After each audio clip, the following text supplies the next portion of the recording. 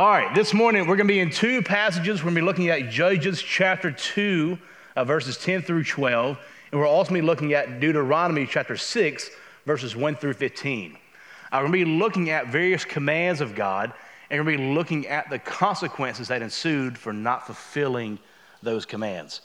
We're going to do things a little bit backwards, in that we're going to start out with looking at the consequences, and then we're going to turn and look at the commands that were given that ultimately were not fulfilled. So if you're in Judges chapter 2, we're going to begin reading verses 10 through 12, and that should be on the screen as well. Judges chapter 2, verses 10 through 12, it says this: "And all that generation also were gathered to their fathers, and there arose another generation after them who did not know the Lord or the work that he had done for Israel. And the people of Israel did what was evil in the sight of the Lord and served the Baals. And they abandoned the Lord, the God of their fathers, who had brought them out of the land of Egypt. They went after other gods from among the gods of the peoples who were around them and bowed down to them, and they provoked the Lord to anger." Now, it's important to understand where we are in the biblical narrative here. That at this point, we've had the Exodus that's occurred. We've had the Israelites went through the wilderness. The Israelites, or the baton has been passed from Moses to Joshua. Joshua has led the Israelites over the Jordan River and into the promised land. They've had a great conquest, and then just at the end of what appears to be our narrative, in a few verses before the passage we just read, we have what appears to be a conclusion to this narrative.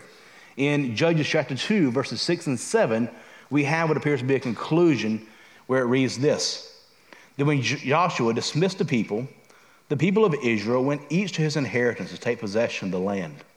And the people served the Lord all the days of Joshua and all the days of the elders who outlived Joshua, who had seen all the great work that the Lord had done for Israel."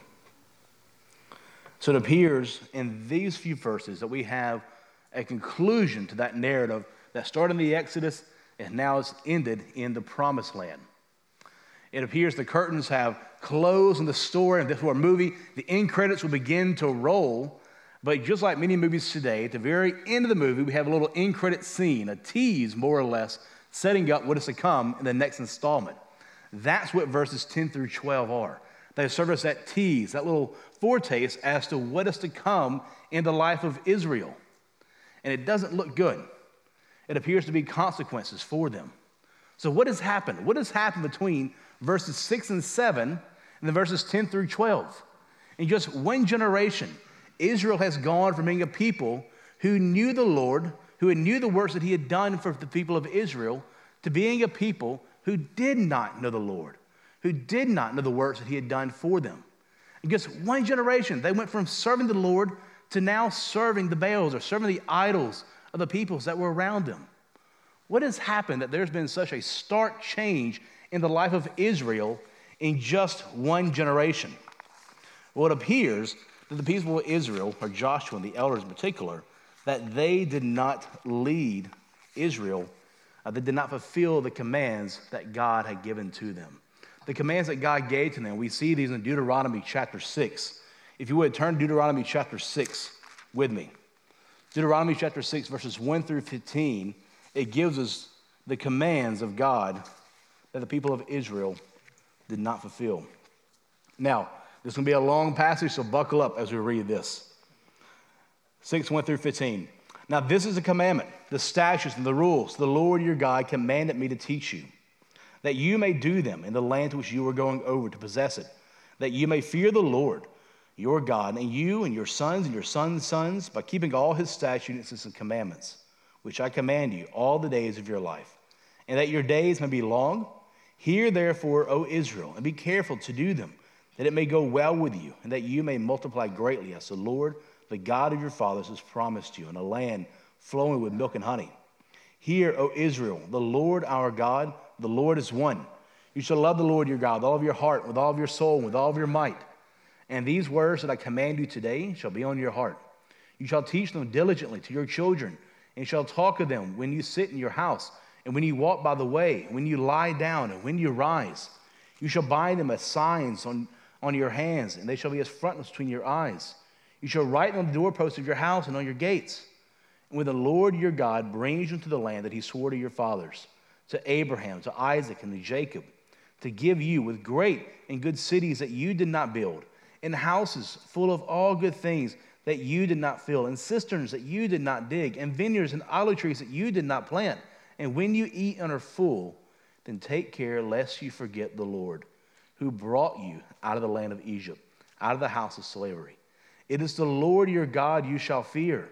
Him you shall serve, and by his name you shall swear. You shall not go after the other gods, the gods of the peoples who are around you. For the Lord your God in your midst is a jealous God, lest the anger of the Lord your God be kindled against you, and he destroy you from off the face of the earth. We see in this passage where God promised Israel that he would bring them out of Egypt and he would bring them to the promised land. And not only would he give them a land, but he would give to them all of its existing infrastructure, its possessions, its fruits. He was going to give it all to them.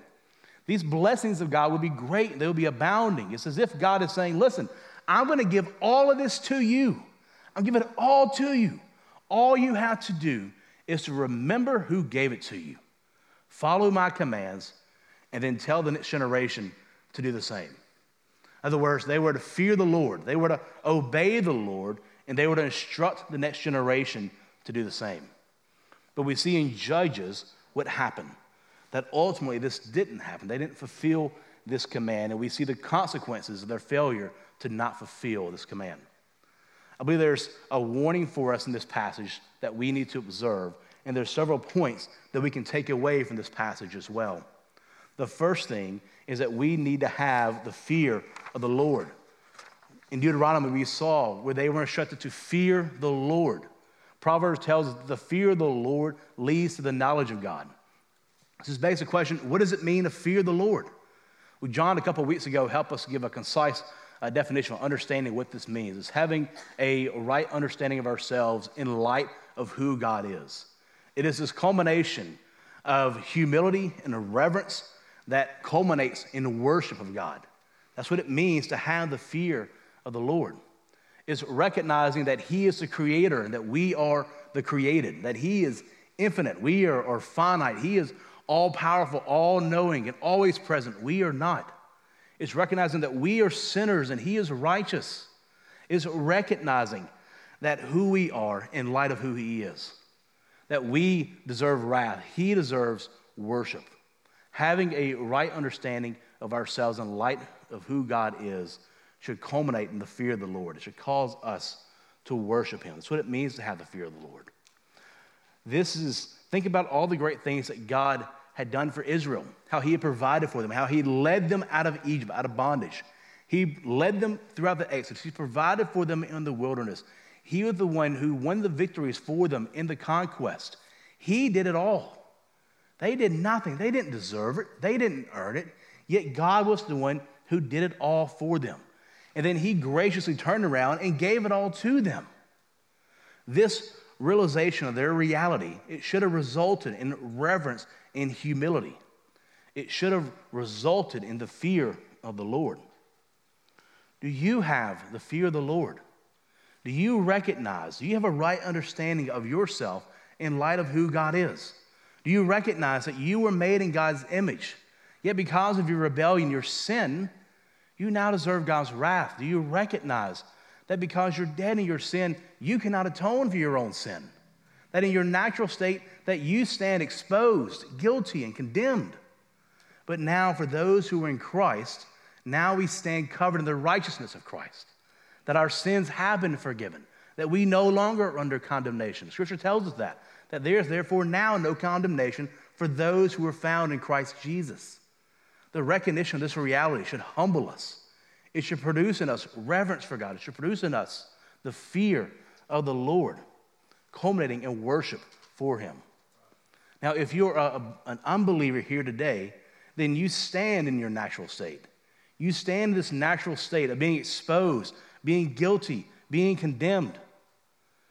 But the invitation for forgiveness is open wide for all. See, Psalm 130 tells us that forgiveness is the gateway through which we come to truly fear the Lord. So the call from Jesus is clear. It is to repent and believe for the forgiveness of sin. 1 John tells us, 1 John tells us that if we confess our sin, he is faithful and just to forgive us and to cleanse us of all of our unrighteousness. So that is you here today, then that is your call, is to repent and believe. The second thing we see from Deuteronomy is not only we to have the fear of the Lord, but we're also to obey the Lord, to serve the Lord. This is what the Israelites were commanded to do. In Joshua 24, we also see the call to fear the Lord and serve him in sincerity and in faithfulness. Unfortunately, the history of Israel is ripe with examples of disobedience. If you have any questions, just look at the rest of Judges, and you can see clear patterns of disobedience all throughout Scripture. But this call to obedience is not just one for ancient Israel. It is also one for us too, church. We see that Scripture tells us that if we know God, if we love God, then we will follow his commands. We will keep his commands. Genuine love for God results in obedience to God. Ezekiel 36 tells us that the indwelling of the Holy Spirit, the third person of the Godhead, he causes us to walk in God's statutes and to obey his rules. That we read God's word and we obey his word. And some would say this sounds an awful lot like legalism. That we find a list, we make a rules, and we check it off. But legalism and obedience are very different things. Legalism is a matter of doing good works to try to earn God's favor. Obedience is doing good works because we already have God's favor. Legalism is a matter of doing good works and that being a root. Obedience is doing good works as being the fruit. There's a big difference between legalism and obedience to God. Now, some will swing the other side and say, well, we don't need to even follow commands because we have God's grace. We have grace. Why is there a need to obey God's commands? But Paul is quite emphatic in saying that you don't understand grace then.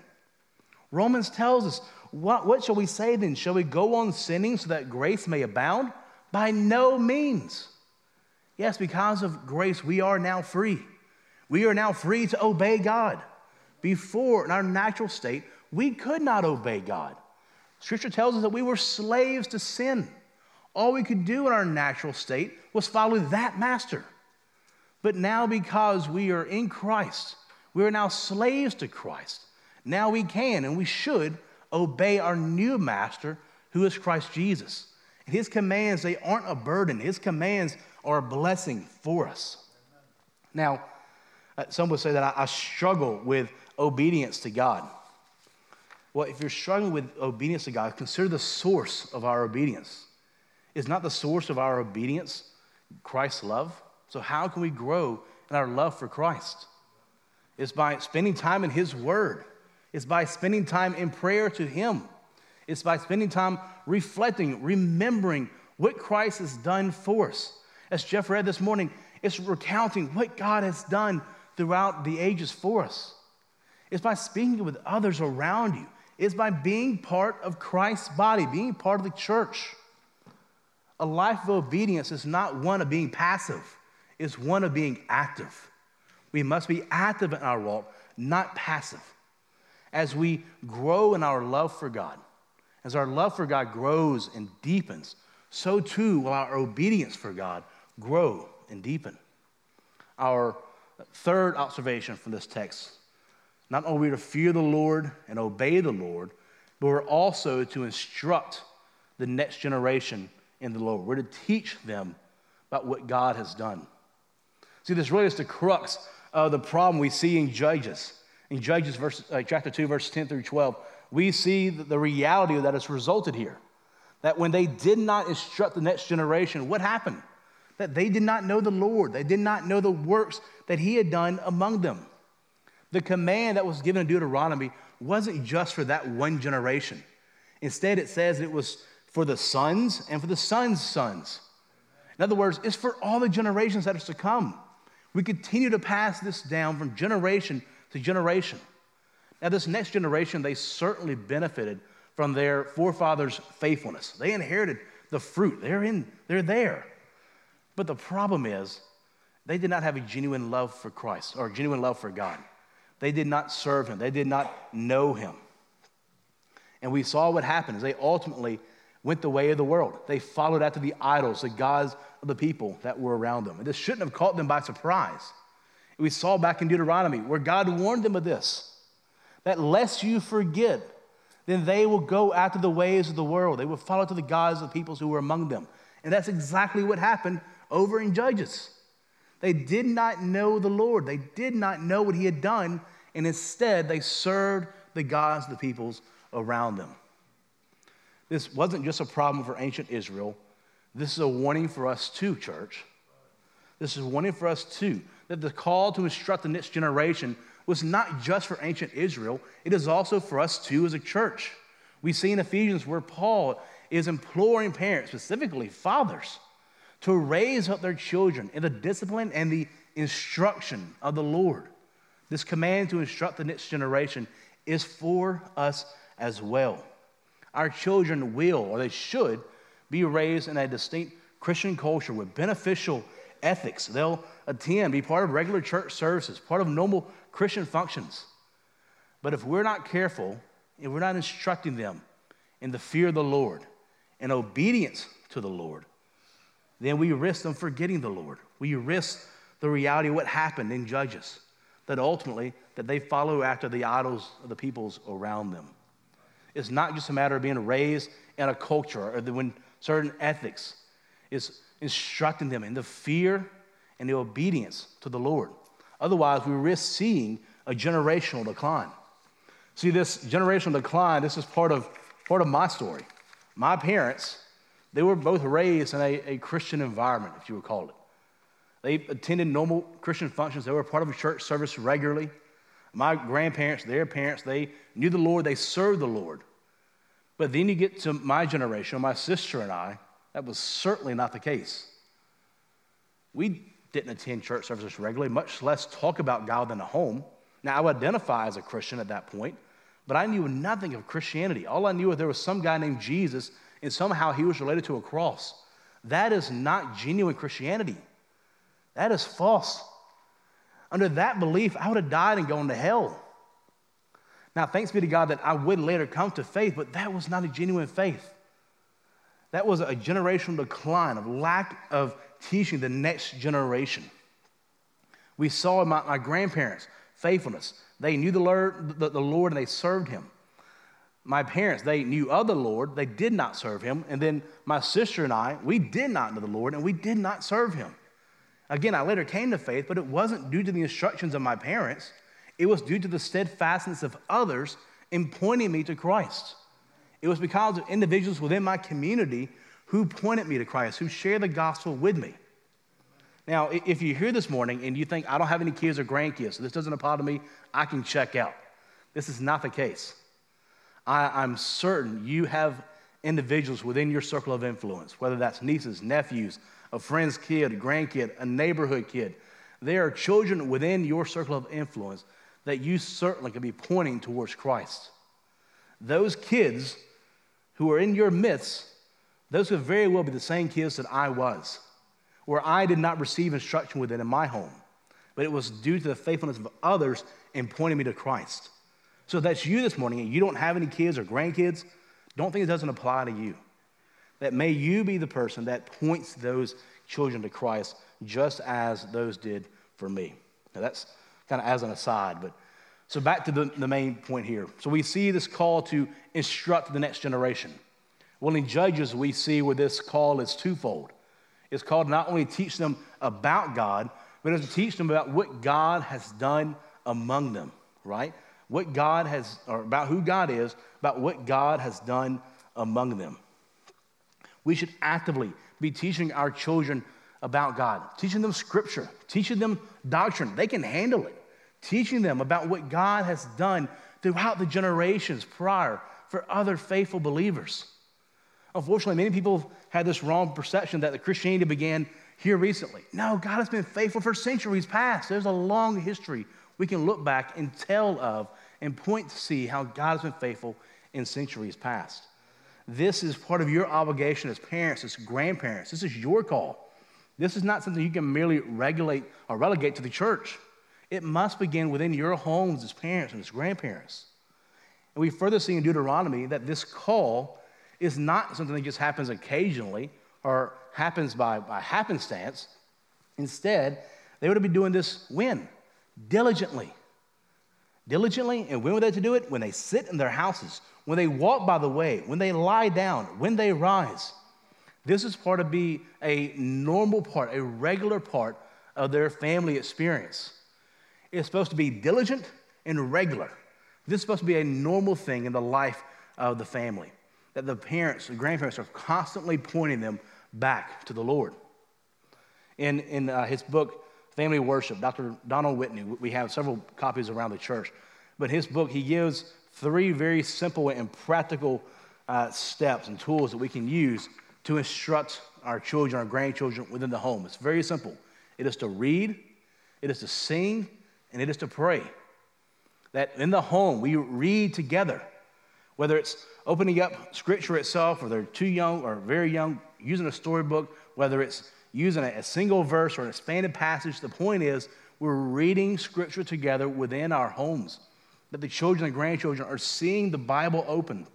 They're seeing God's Word open daily within their home, not just on a church service on a Sunday. We're to sing with them, whether it's a single chorus, or it's an entire song, whether it's from an album from YouTube, whether it's from a hymnal. The point is, we're joining our voices together as a family in praise to God.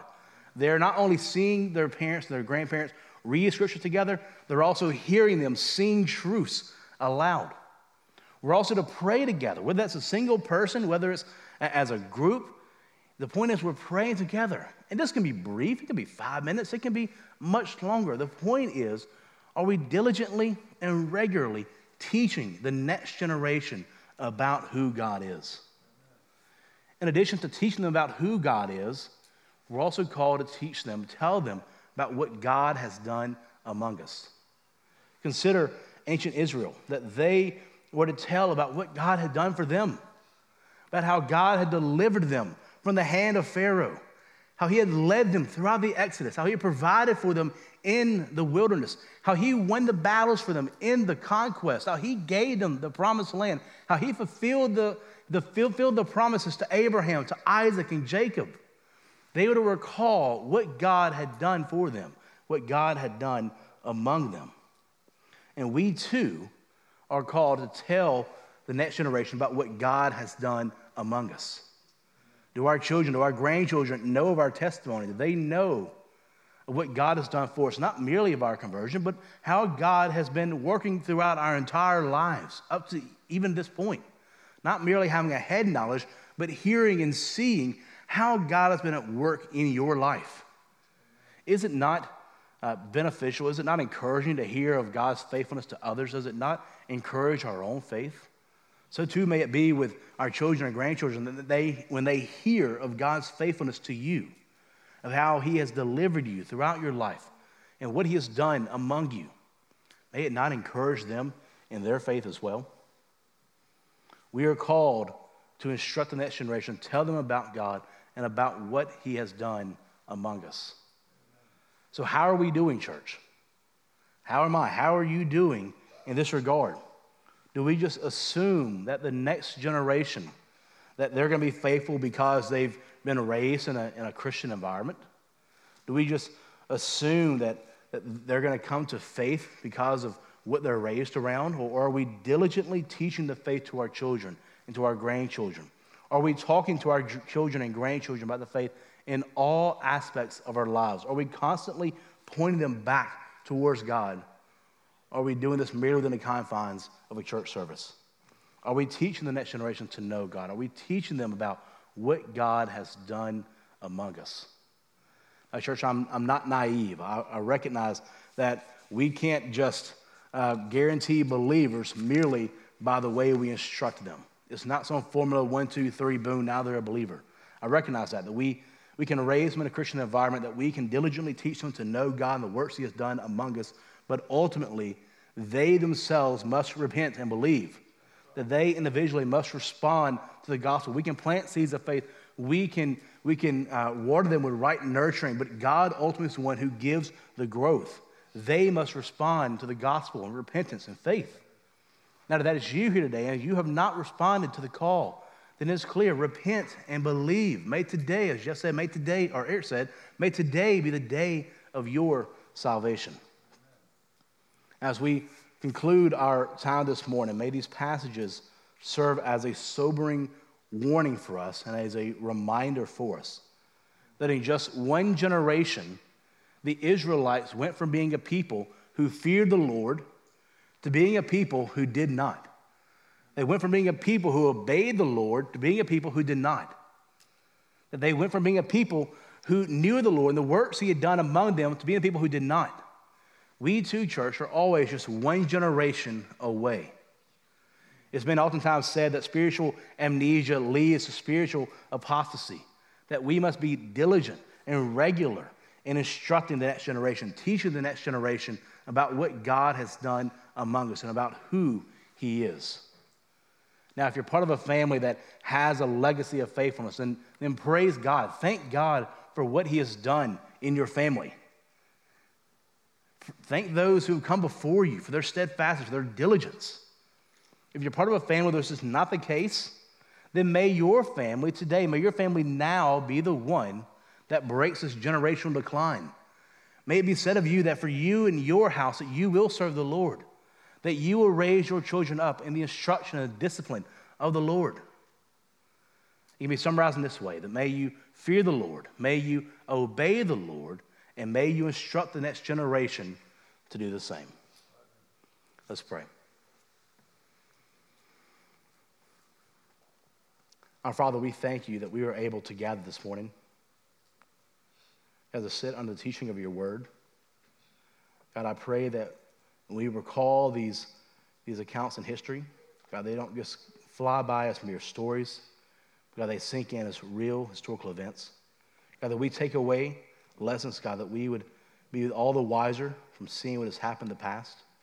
God, I pray for us as a church, God, that we would continue to grow in this individually and corporately. God, that we would grow in our fear of you, God, that we would obey you, that we would continue to instruct the next generation in your ways. God, help us in all that we do. We thank you for Jesus. Jesus, may we serve you all of our days. We pray these things to you.